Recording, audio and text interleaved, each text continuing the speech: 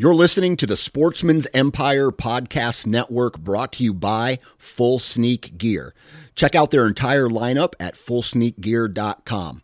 Also be sure to check out our entire stable of podcasts at sportsmansempire.com. New from Moultrie Mobile, the Feed Hub offers first-of-its-kind cellular connection and control for nearly any spin cast feeder on the market. When used with the Moultrie Mobile app, you can monitor feed and battery levels, run feeders on demand, receive alerts when feeders are clogged, and remotely adjust feeding times. The Feed Hub is ideal for anyone who maintains feeders. Remove the guesswork and save time by planning feeder maintenance before you drive to your hunting property. For more information, visit MoultrieMobile.com. You're listening to the Sportsman's Nation Podcast Network, brought to you by HuntStand. HuntStand is the #1 hunting app in the country, and at only $29.99, HuntStand offers a ton of functionality for hunters all over the country. Whether you own your own property or strictly hunt public, you can choose from over a dozen base maps, view property ownership information, 3D mapping, local weather, log your sightings and harvest, as well as use their trail cam management software and print maps from your hunt areas. Download it today at the Apple App Store or Google Play. HuntStand. Upgrade your arsenal. This is the Nine Finger Chronicles podcast, brought to you by Vortex Optics.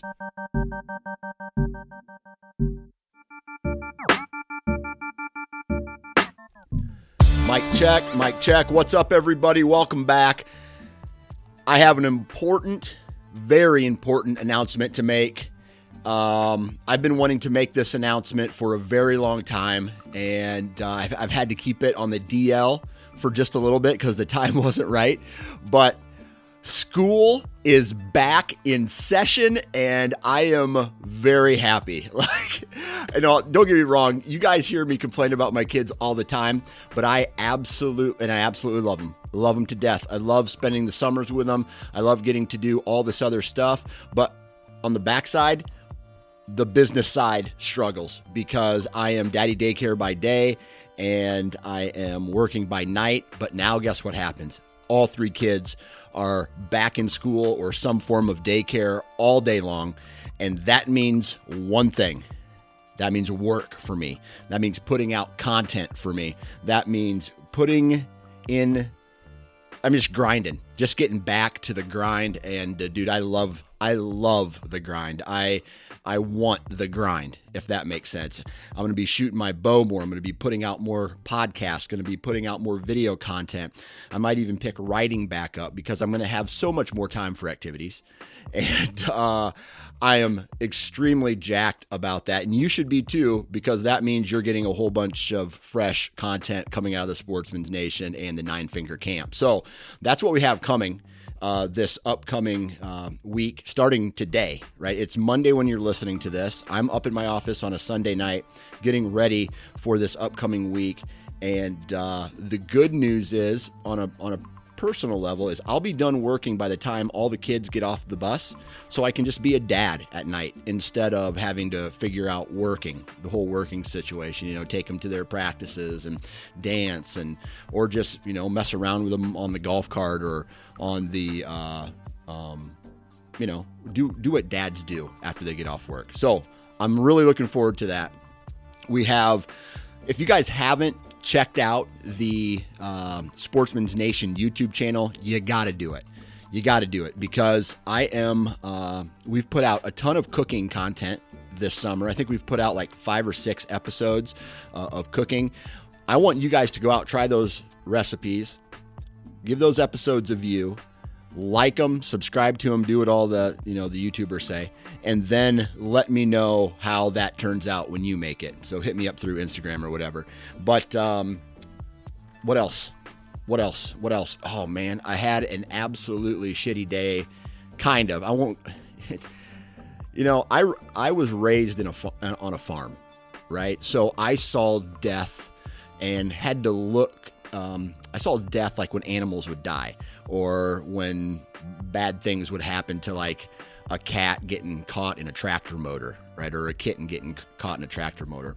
So my wife never really had to experience that kind of stuff, like, okay, chop a chicken's head off, and then my grandma would pluck the feathers and we'd eat it, right? Or my grandpa would shoot a pig and he'd gut it and then he'd chop it up, butcher it, and freeze it. Or, you go into the, you raise a feeder calf, and then you put them in a wagon and you ship, or a trailer, and you ship them off, and then however many weeks later you come and you fill your deep freeze with them. So that was my introduction into animals, right?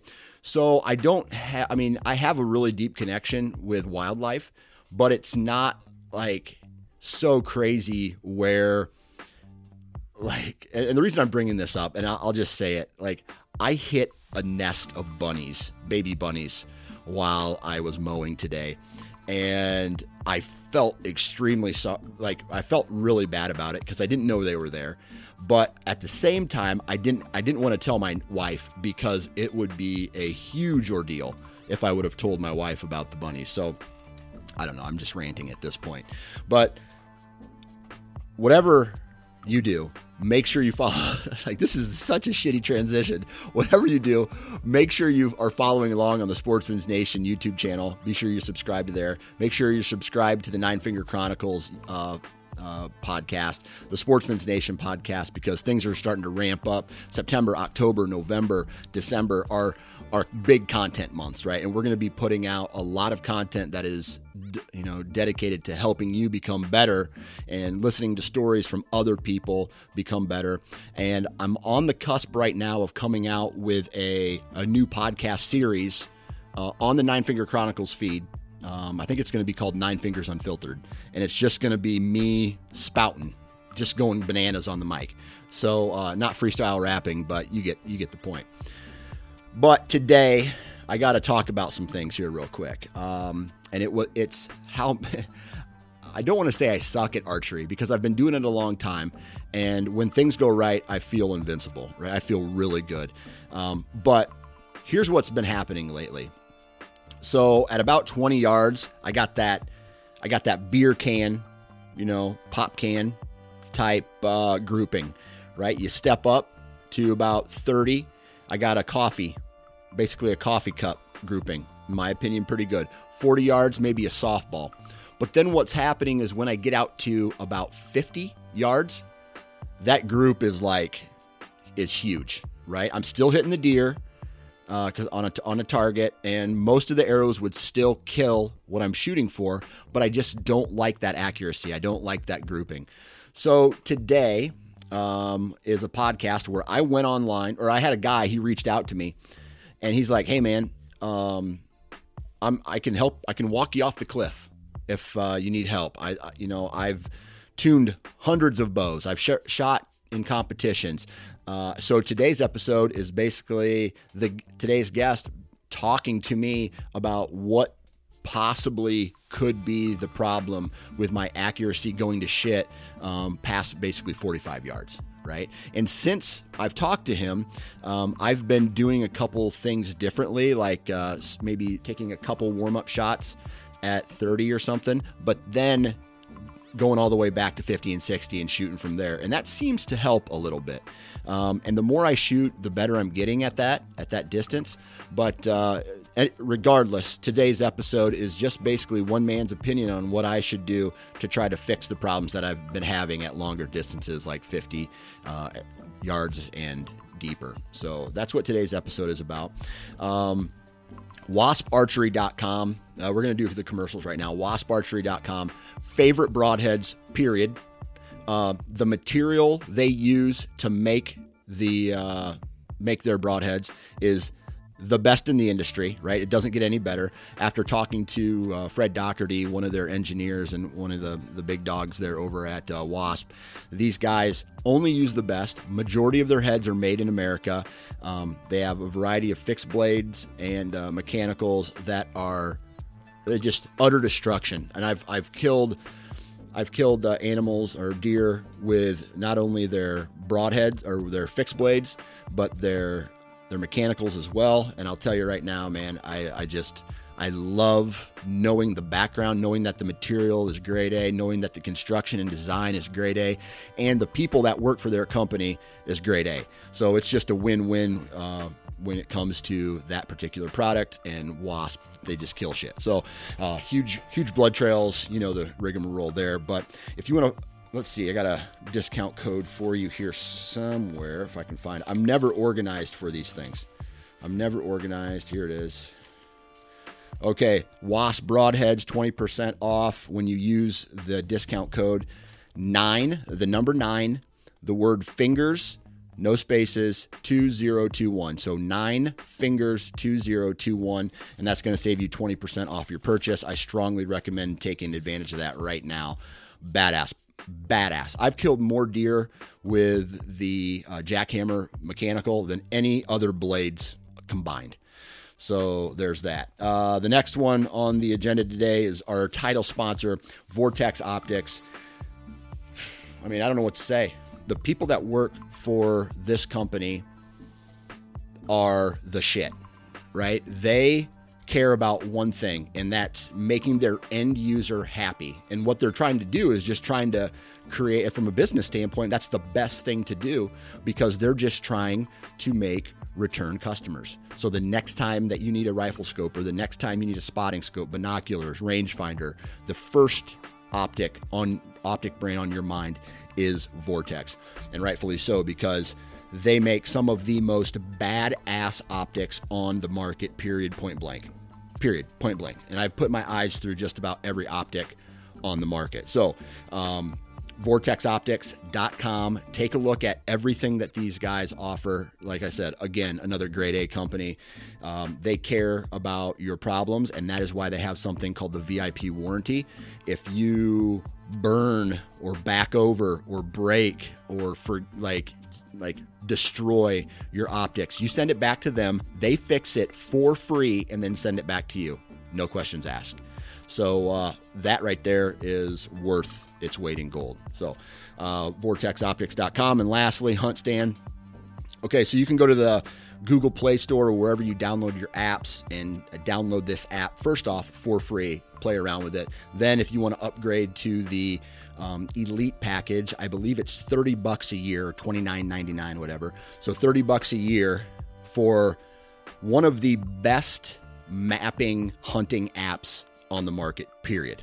Right? It allows you to do so many things, like track your deer through trail camera picture. They have like a trail cam pick software, drop your pins, right? Drop your little dots on a map, and it lets you basically collect data on a variety of different maps. So you put your pins down, you want to look at a topo map, boom, pick up a topo map. You want to look at satellite imagery, boom, pick up the satellite imagery.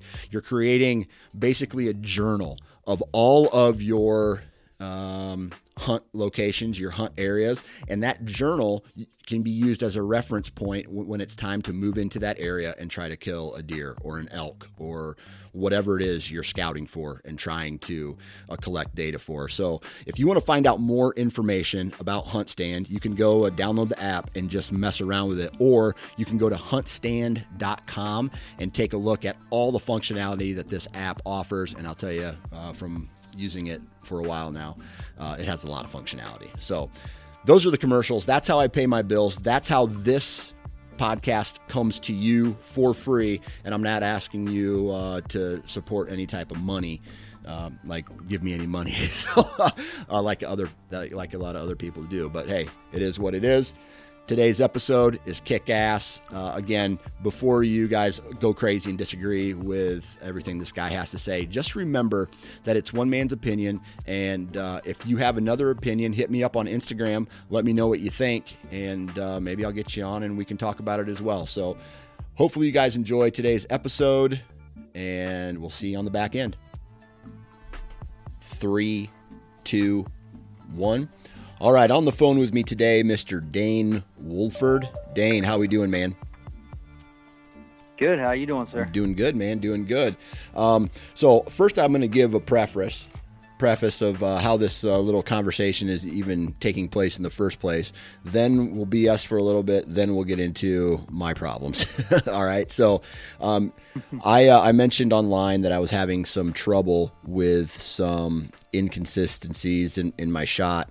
You reached out to me and said, "Hey man, I'd love to walk you off the ledge. I'd love to talk with you a little bit about it. I've been tuning bows for a long time, and I've shot some tournaments and things like that. So that's why you're on the phone today, right? So before we get into that, though, how are you doing? Where do you live? What do you do for a living?"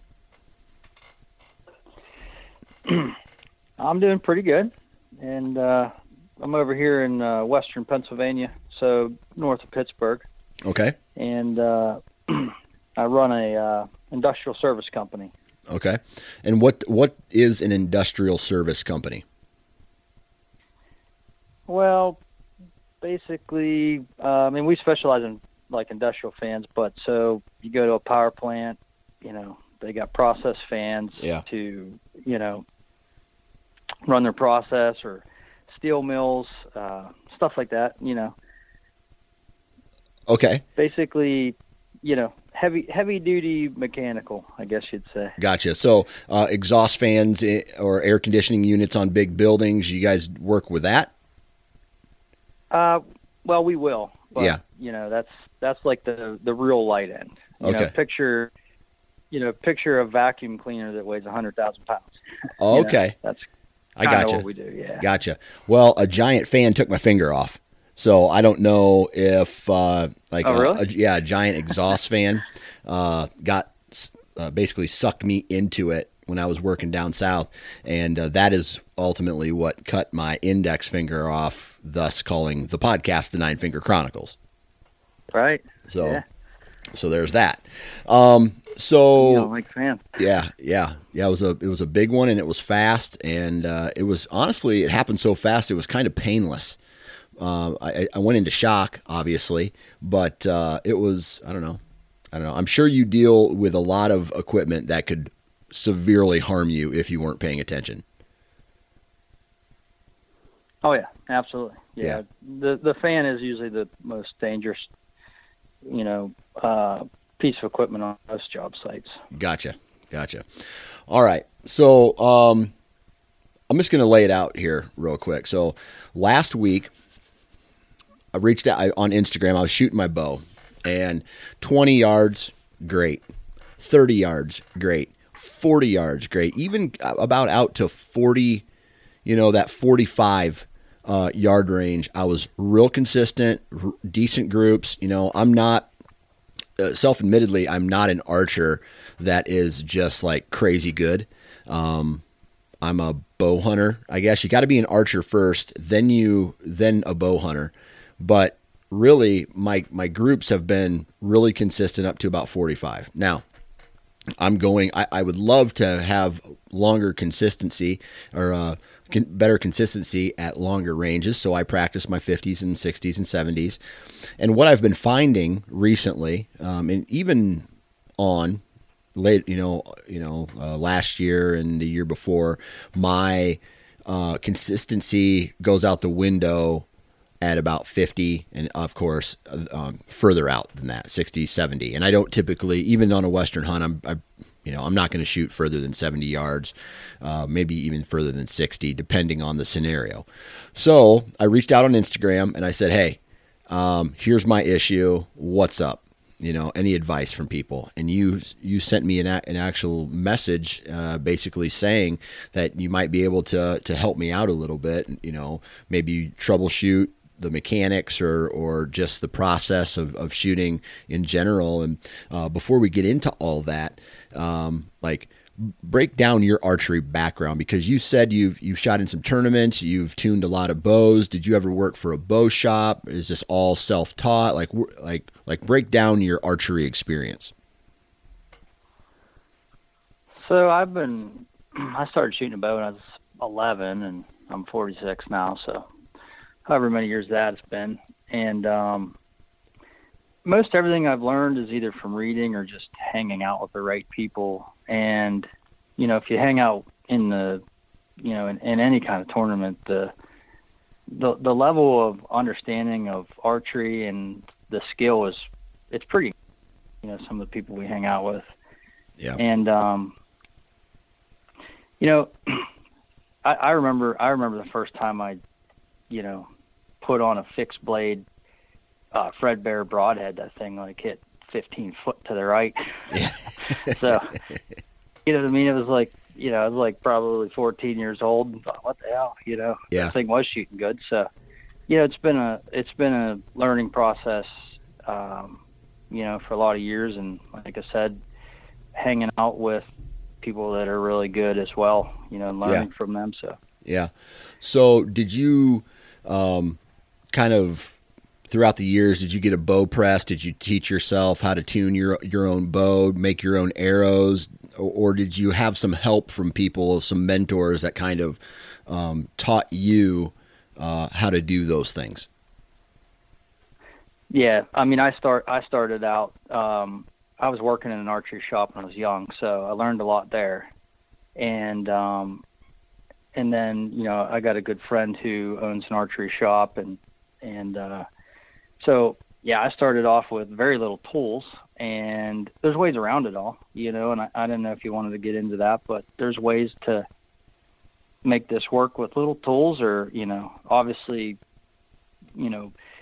my son's more the one in the target archery now. He's real into it, so we've got everything. Yeah. You know what I mean? There's pretty much nothing we don't have, because, if you're at that level, you have to be able to work on your own bow, fairly often. And, but realistically, what you're trying to do, long range hunting, it's not that much different. You have a really well tuned bow, and strings are going to stretch, cables are going to stretch, and, you have to be able to make adjustments. Yeah.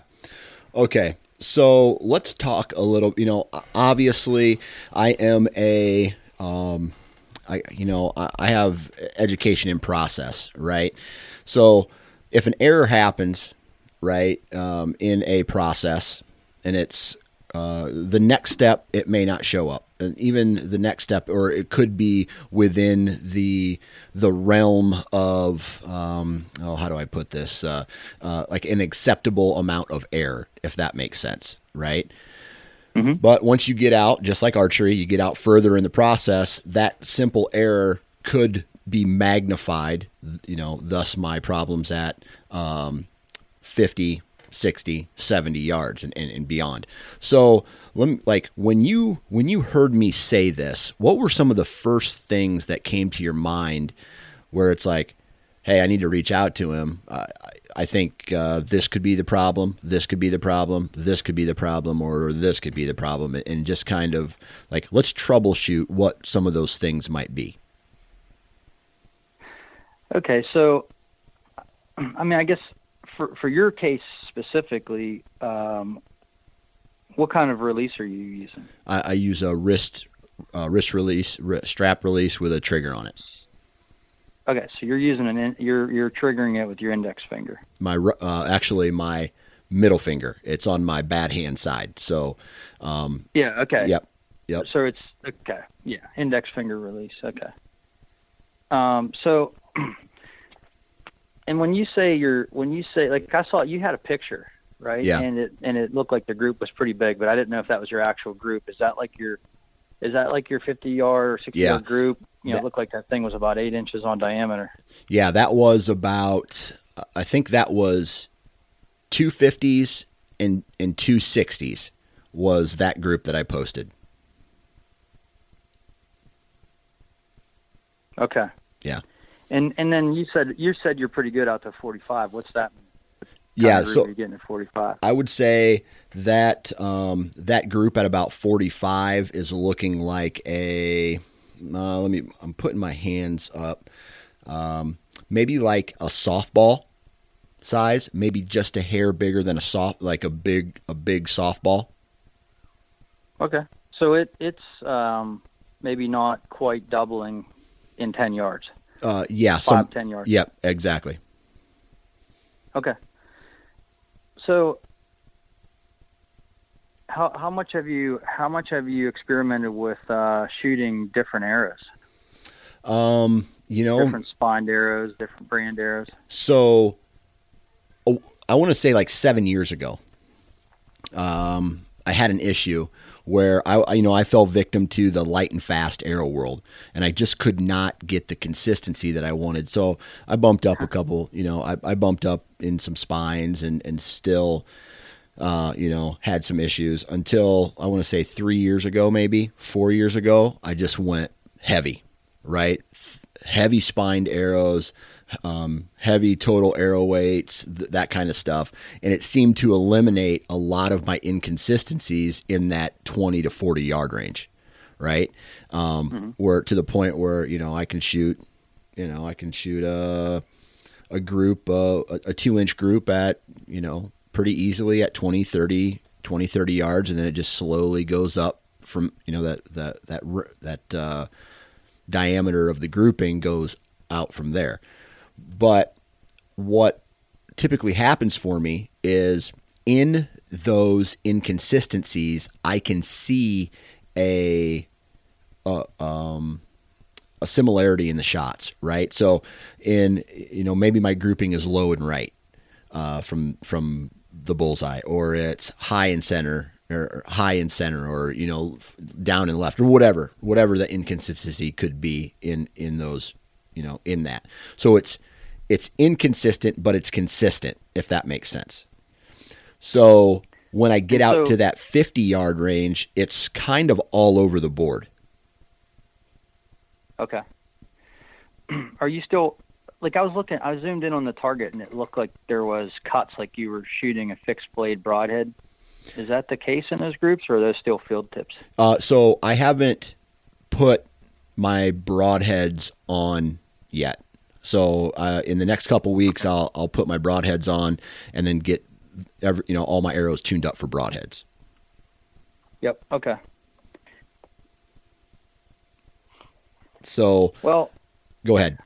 Kind of to run through this, like the thought process of setting up a bow and making it consistent is the absolute number one thing is you have to have good arrows, and they've got to be consistent from arrow to arrow. Yeah.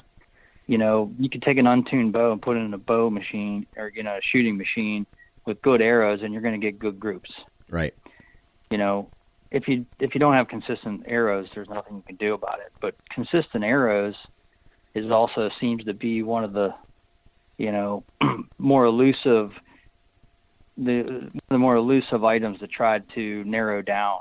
And like in the target world, a lot of guys just spend a lot of time trying different setups, whether it's different veins, different spines, different lengths, things like that. But have you paper tuned the bow, walk back tune, anything like that? So the long answer, or the short answer, is no, I haven't. I paper tuned my bow with the same arrows that I've shot I've shot this bow 2 years now, right? And I paper tuned it once I had this sight issue from last year resolved. I had a third angle pivot on my sight that was coming loose, and I was just all over the board. Finally got that issue fixed, and then we paper tuned it, got it all paper tuned out right, and my consistency improved, with somewhat of the same issues that I'm having now. And so did I paper tune my bow? Yes, I did it last year. I didn't do it this year. And second, walk back tune. No, I don't think I've done that. I guess I don't even know what that is. Okay. All right. Yeah, it'll be good for me to explain that to you, and it might help. Did you have this bow set up shooting better than this in the past then? Yes. Last year, I feel like I was shooting better. Yeah. What bow is it? It is a CT3, a Prime CT3. Mm-hmm. And you just have the factory strings on there? Yes, factory strings. Okay. If you ever want to put your money into the right place, getting a good custom string is tremendous help, because when they build them, if you get a good string manufacturer, they're going to stretch those strings, and you put them on the bow, there's very little movement. So you can get set, and you have a better chance of it staying where you put it. Most factory strings, you know what I mean, they're mass produced, and even if it's a good brand name, because a lot of, most, I don't know what primes come with off the top of my head, but most bow manufacturers have a reputable string manufacturer, but they're mass produced, right? So right. They stretch, and you should probably just start kind of from square one on this bow and just check it for tune. I mean, it won't take you that long. And I can run you through that process. It's pretty simple. Yeah. Walk us through what I need to be doing. Okay. So we're going to assume you have the right spined arrow to begin with. And we're just going to, I'll tell you this. There's some checks later that will. Yeah. Yeah. I'll tell you this. I bet you, I don't want to say that certain arrows are better than others, but when it comes to a hunting arrow and how I've set it up and the research that I've done and the experience that I've had with them in the past, I would say that I have probably one of the best arrow manufacturers that I know of. Like I'm saying outside of the target world, right? Into a hunting arrow with Day 6. And when it comes to quality, I mean, obviously that's the first thing to do, get a good quality arrow. But what I'm speaking of is more of, is the arrow right for the bow? Okay. But we have some checks that'll tell us. Yeah. And at least give us a hunch if that's a problem. Okay. With a good carbon arrow and the way bows are built today, typically you can make, like you walk into your pro shop and tell them, you need arrows, and they tell you what spine to get. They're probably going to be spot on, and you can make the bow in most cases shoot around that arrow to make it shoot good. So it's probably not a problem. But the other thing is, even a really good arrow, there could be, the way the knock or the knock insert, depending on what you're running, how it sits in that shaft, it might not be running perfectly true, And so what we actually do is we'll take when we're building arrows, before we fletch them, we run them all through paper, and we're not necessarily looking for a hole at the beginning, but we're looking for consistency from arrow to arrow. And I mean, even with the best target arrows, you find arrows that either you need to heat that insert up and spin it, maybe 30 or 60 degrees and try it again. Or sometimes you got a bad knock. Sometimes the inserts aren't made perfectly true. And occasionally you get an arrow that just isn't as accurate as the other ones or built as good. Okay. So do you build your own arrows? I don't fletch them, but I do everything else. Okay. So do you do a run out check on them before you decide which end to cut and things like that? No, the arrows that I buy already have the nocks in one end, so they just need to be cut to size, and then I'll glue the insert in, the insert with the outsert into that end. Your nocks are glued in when you get them? I don't think they're glued in, but they come in one end. Oh, okay.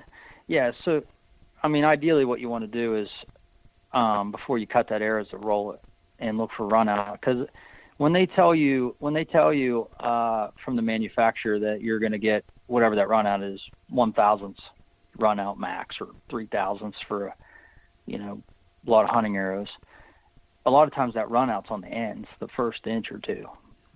Okay. And sometimes it'll be on one end, sometimes you have a little bit on both, and sometimes you don't have any. So that tells you where to cut that arrow. You know what I mean? When you go to shorten it for your draw length, which you look like a pretty big guy. You're probably not cutting your arrows too much.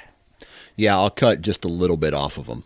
But let me ask you this, and I hate to change the subject on you, but do you think that my arrows are the issues? It could be one of the issues here, and I say that because of I do have consistency and good groups and accurate at at those other at those other distances. So the way my brain works is if I'm inconsistent at those targets or at that, I would say, okay, it could potentially be a, maybe a little form, but it could potentially be an arrow or a gear issue as well.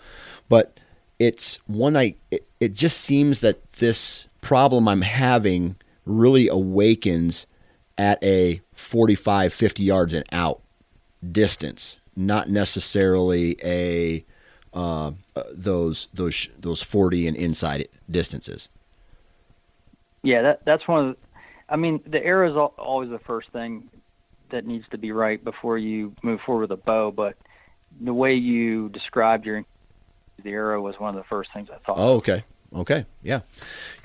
I mean, we've seen it time and time again. Like, it just happened to me not long ago. I got a new target bow, last year, and it was very similar. You know what I mean? When I started moving out 50, 60 yards, my groups just, and I'm probably doing the same thing as you're doing, is when I'm trying to see if there's a problem, I don't worry so much about aiming as I do just making a proper shot. Yeah. To see what kind of consistency. I don't care if I hit the dot. I just want to see a nice, consistent group. Yeah. And I just couldn't get that bow to shoot those arrows real well. So I went and grabbed another just to try it, and of course I had to do a little tweaking to tune the bow to those arrows. And once I did, my groups tightened right up. And that really didn't show up at 40 yards either. Yeah. So yeah, definitely could be the arrows. Okay. All right. So then it's just a spine match to the bow, right? Because okay, I was under the impression that obviously lighter arrows, a real light arrow could have a lot of consistency, okay, or inconsistency, because the spine is flexing and it's going all over the place. But at a heavier spine than what I have, I'm shooting like 11.8 grains per inch. It's a 275, and that is a I'm trying to think here. Yeah, it's 275, 11.8 grains per inch.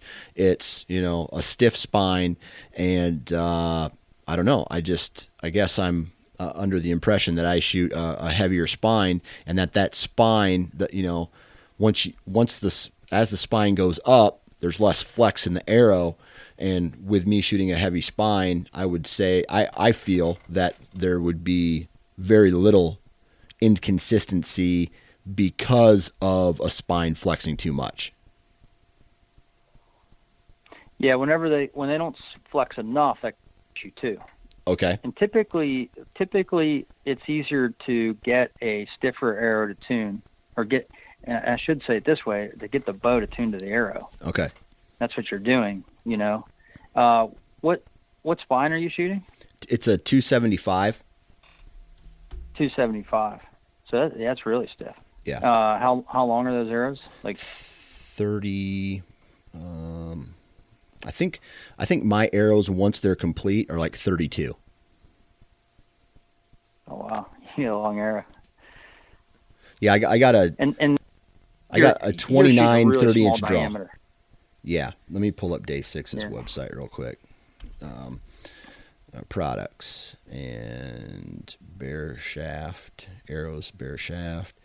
Okay, 300, 275s, and let's pull up the spec sheet. Shaft length 32. Yeah, so when it's all said and done, I'm shooting roughly. I'll cut a little bit off that, and then I'll put the insert in it. The outside diameter is 0.259, and it's 11.8 grains per inch. Okay. Yeah.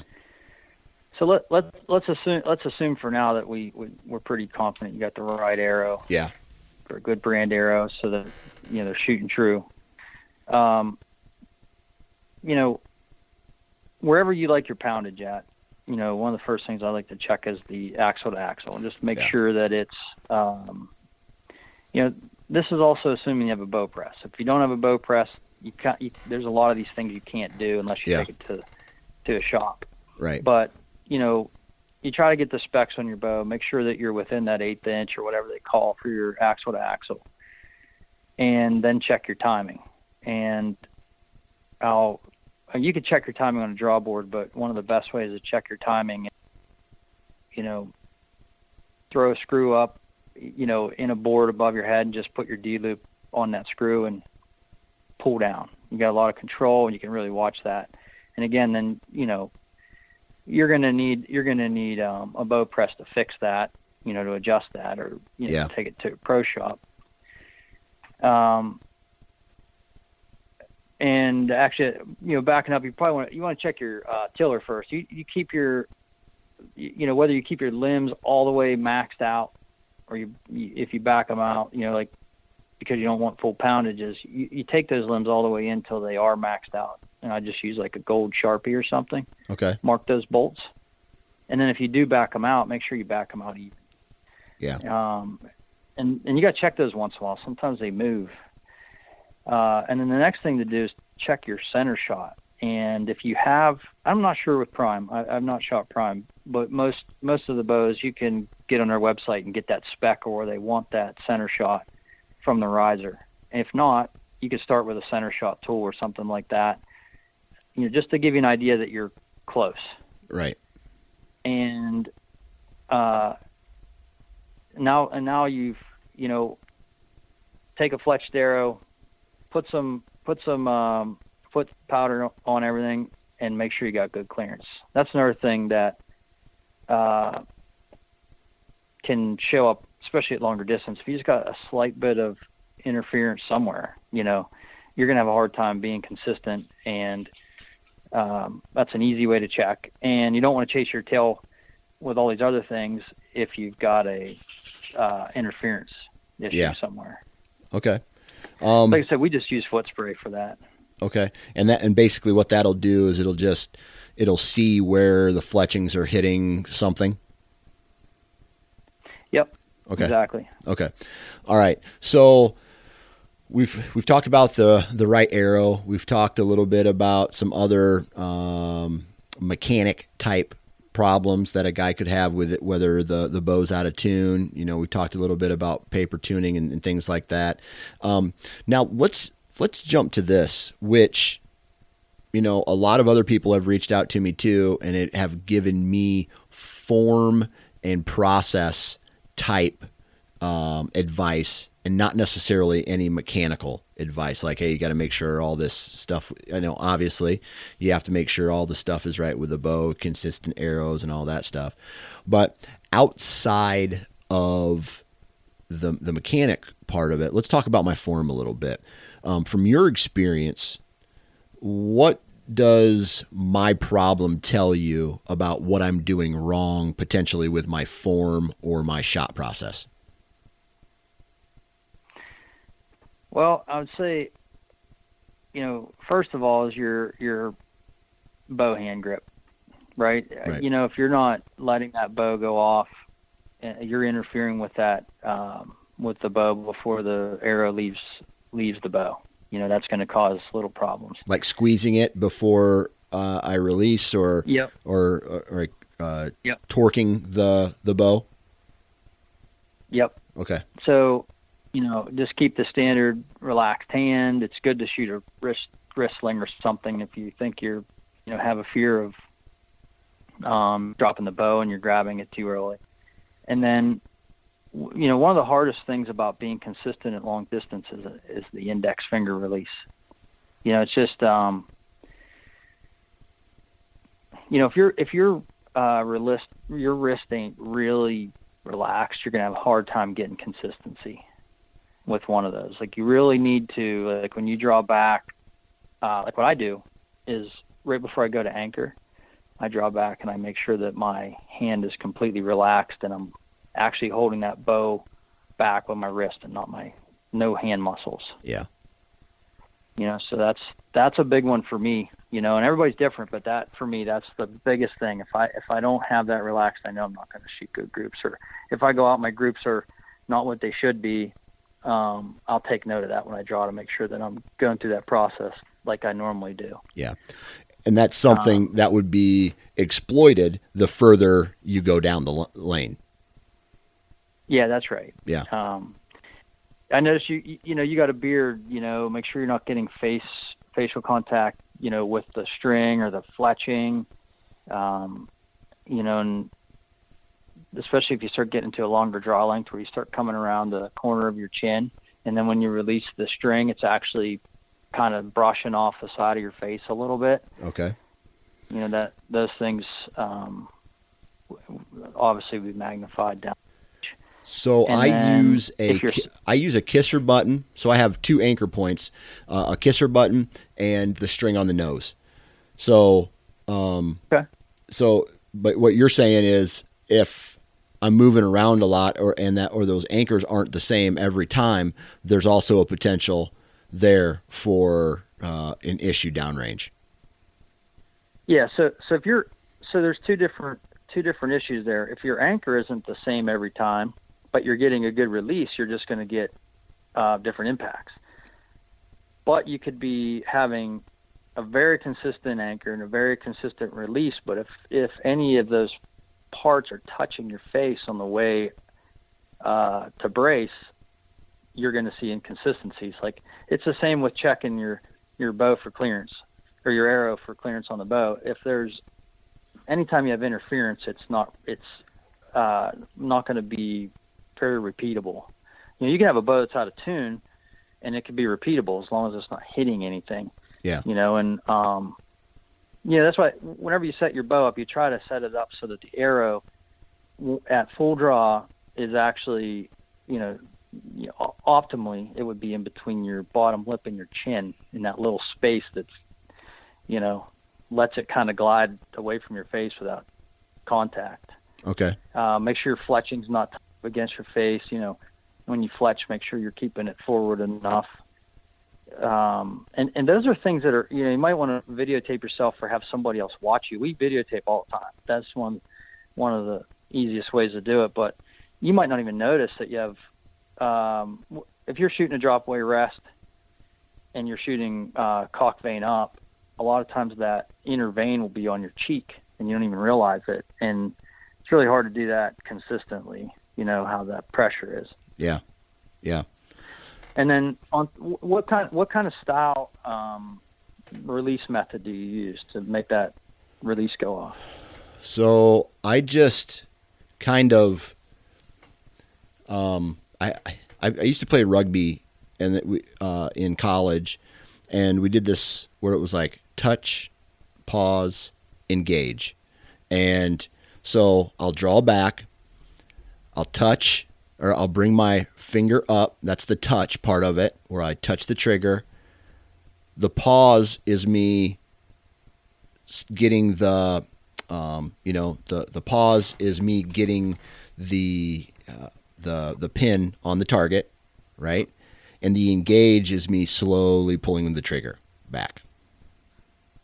Okay. Yeah, sounds like you do it right. You're not you're getting a nice surprise release. Doesn't sound like you're not any target panic or anything. Yeah.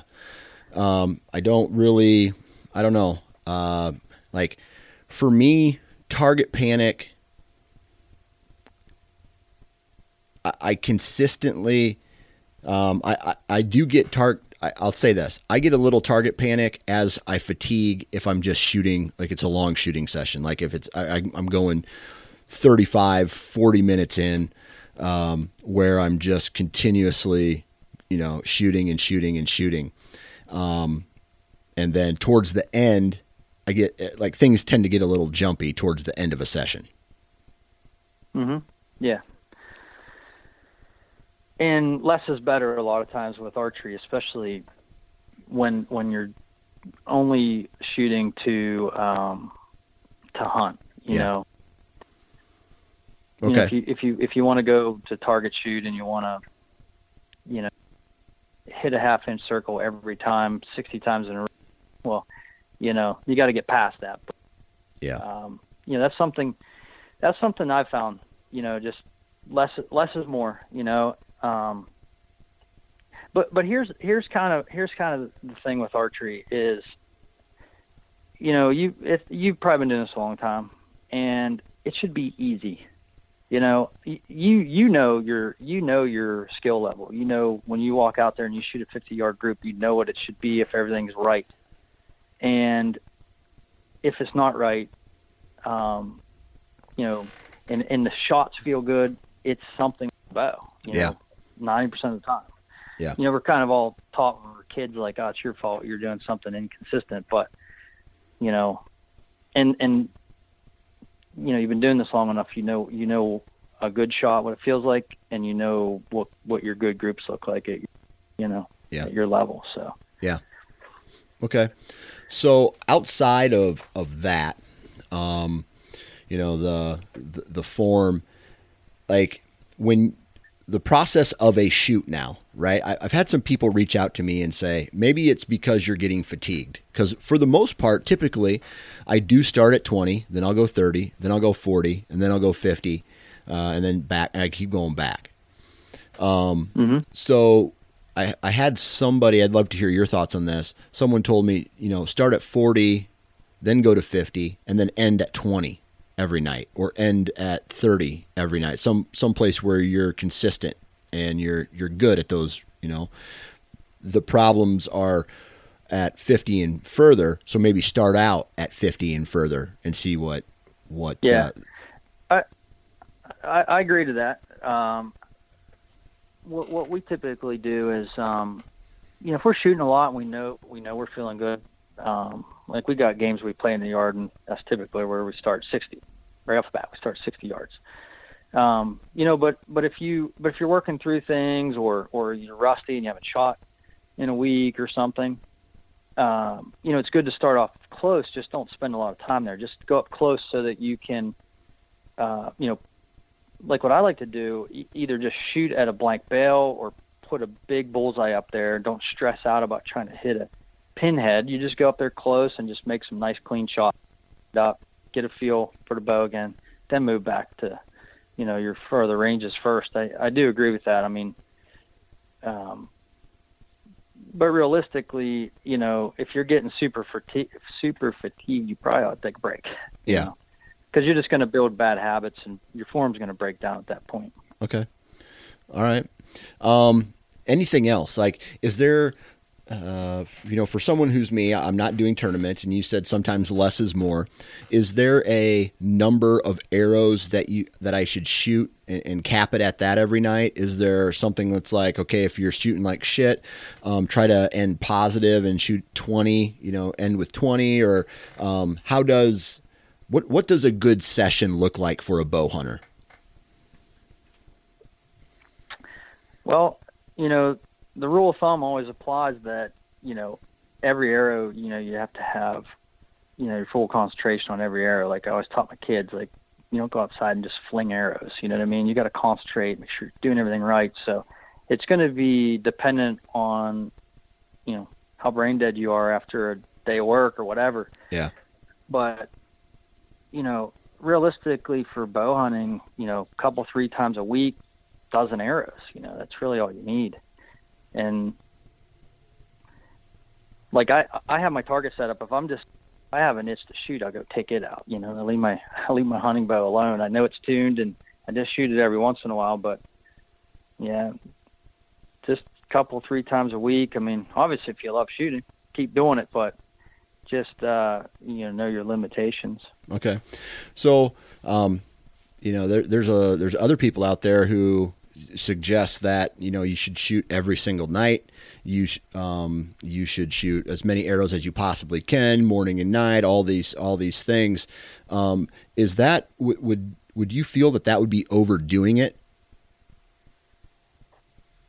For most people, yeah. Okay. I mean, if you're shooting a lot and you build up to that, but that would take a lot of time, and everybody's different. But right. I think for most people, that's overdoing it. Yeah.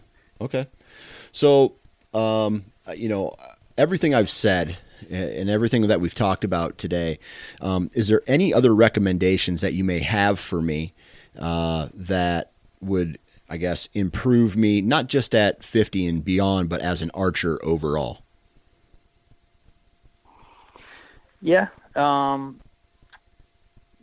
lot of blank bailing is probably, that's a great place to just practice getting a feel for the bow and build muscles. Do you know what I mean by that?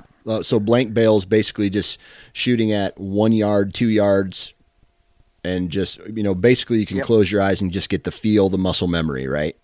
Yep. Yeah. Yep. And then there's some other really good practices, like at close range, where draw and just draw at full draw, aim at a target. Don't even shoot the bow. Okay. Just get comfortable aiming so that you're not worried about target panic. And shooting through paper also shows you your form flaws too. Okay. So. And what's that show? If you're real fatigued and your form's breaking down, you're gonna have a harder time getting a bullet hole, and because you might be grabbing the bow, you might be dropping the bow arm, you may be, pulling against your face too much or whatever, Okay. If the bow tune's good or shoots through paper good when you're fresh, you'll see form flaws when you start getting tired through paper. Okay. All right. So with that said, is there a routine, a couple nights throughout the year? We talked about a couple nights, 3 times a week ought to be good for bow hunters, but is there a routine like leading up to a hunting season that would maybe be recommended? Like you mentioned blank bailing, if you have the opportunity to do that. And then what about after the season? Because I know a lot of guys, including myself, just kind of set it down and then they wait until spring to pick it back up again. I definitely would recommend shooting. I shoot all year, and Yeah. I got caught one year. I had a beautiful buck under my stand, and I hadn't shot a lot that year, and I couldn't get my bow draw back. So I'll never make that mistake again by being too weak, right? So Right.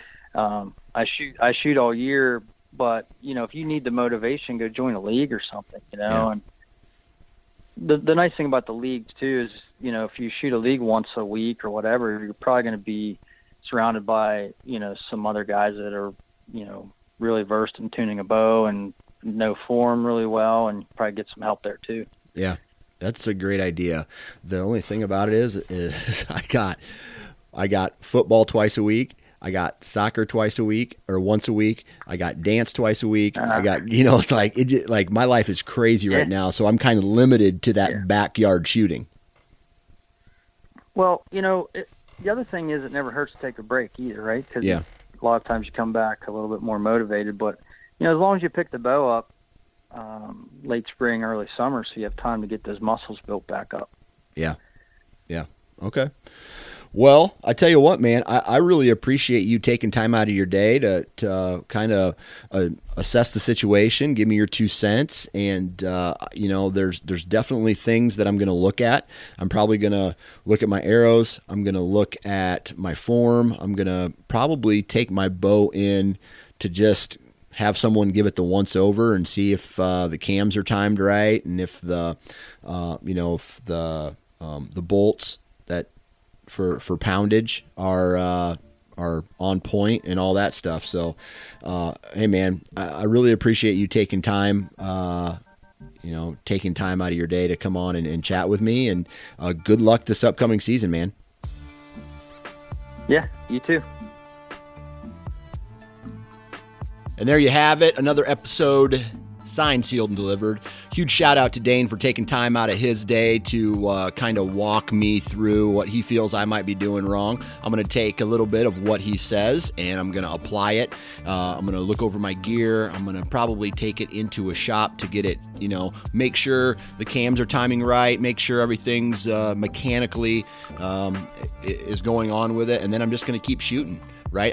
I'm very confident that my arrows are the right arrows. All right. But other than that, I'm just going to take a little bit of what he says and a little bit of what other people have told me to do, and I'm just going to apply it, and I'm going to find out what works best for me. And I got 3 weeks until my next hunt, and I am confident that in this next 3 weeks, especially with the kids back in school, that I'm going to be able to put a lot of time in behind the bow and really work on this accuracy and start turn that into the tack driving machine that we all want come season. So I'll get her done. I'm not too worried about it. But other than that, thank you, Dane. Huge shout out to all of the partners of the podcast. We have Ozonics, Lone Wolf, Exodus, Trail Cameras, Excalibur Crossbows, Wasp Broadheads, Vortex Optics, and Hunt Stand. Please go out and support the companies that support this podcast. And other than that, man, follow me on Instagram, follow me on Facebook, Nine Finger Chronicles. Be sure to subscribe to the Sportsman's Nation podcast or the YouTube channel. And not a lot of people will listen to the very end of this podcast, but here's a spoiler. I'm going to be giving away some hunting gear here very soon. So keep listening to the podcast for when and how to enter and win. So I got some extra equipment that I'm going to share with you guys this year, and I'm going to do a giveaway. So please follow along on social, follow along on the podcast. Who knows where I'm going to do it yet? So you're going to have to follow on all these places. But thank you very much. Have a good day. Remember, treat your neighbor like you want to be treated. Be positive. Send good vibes in to the world, out to the world. Send good vibes out to the world. Accept the good vibes coming back in, and hunt your balls off this upcoming season, man. And we'll talk to you next time.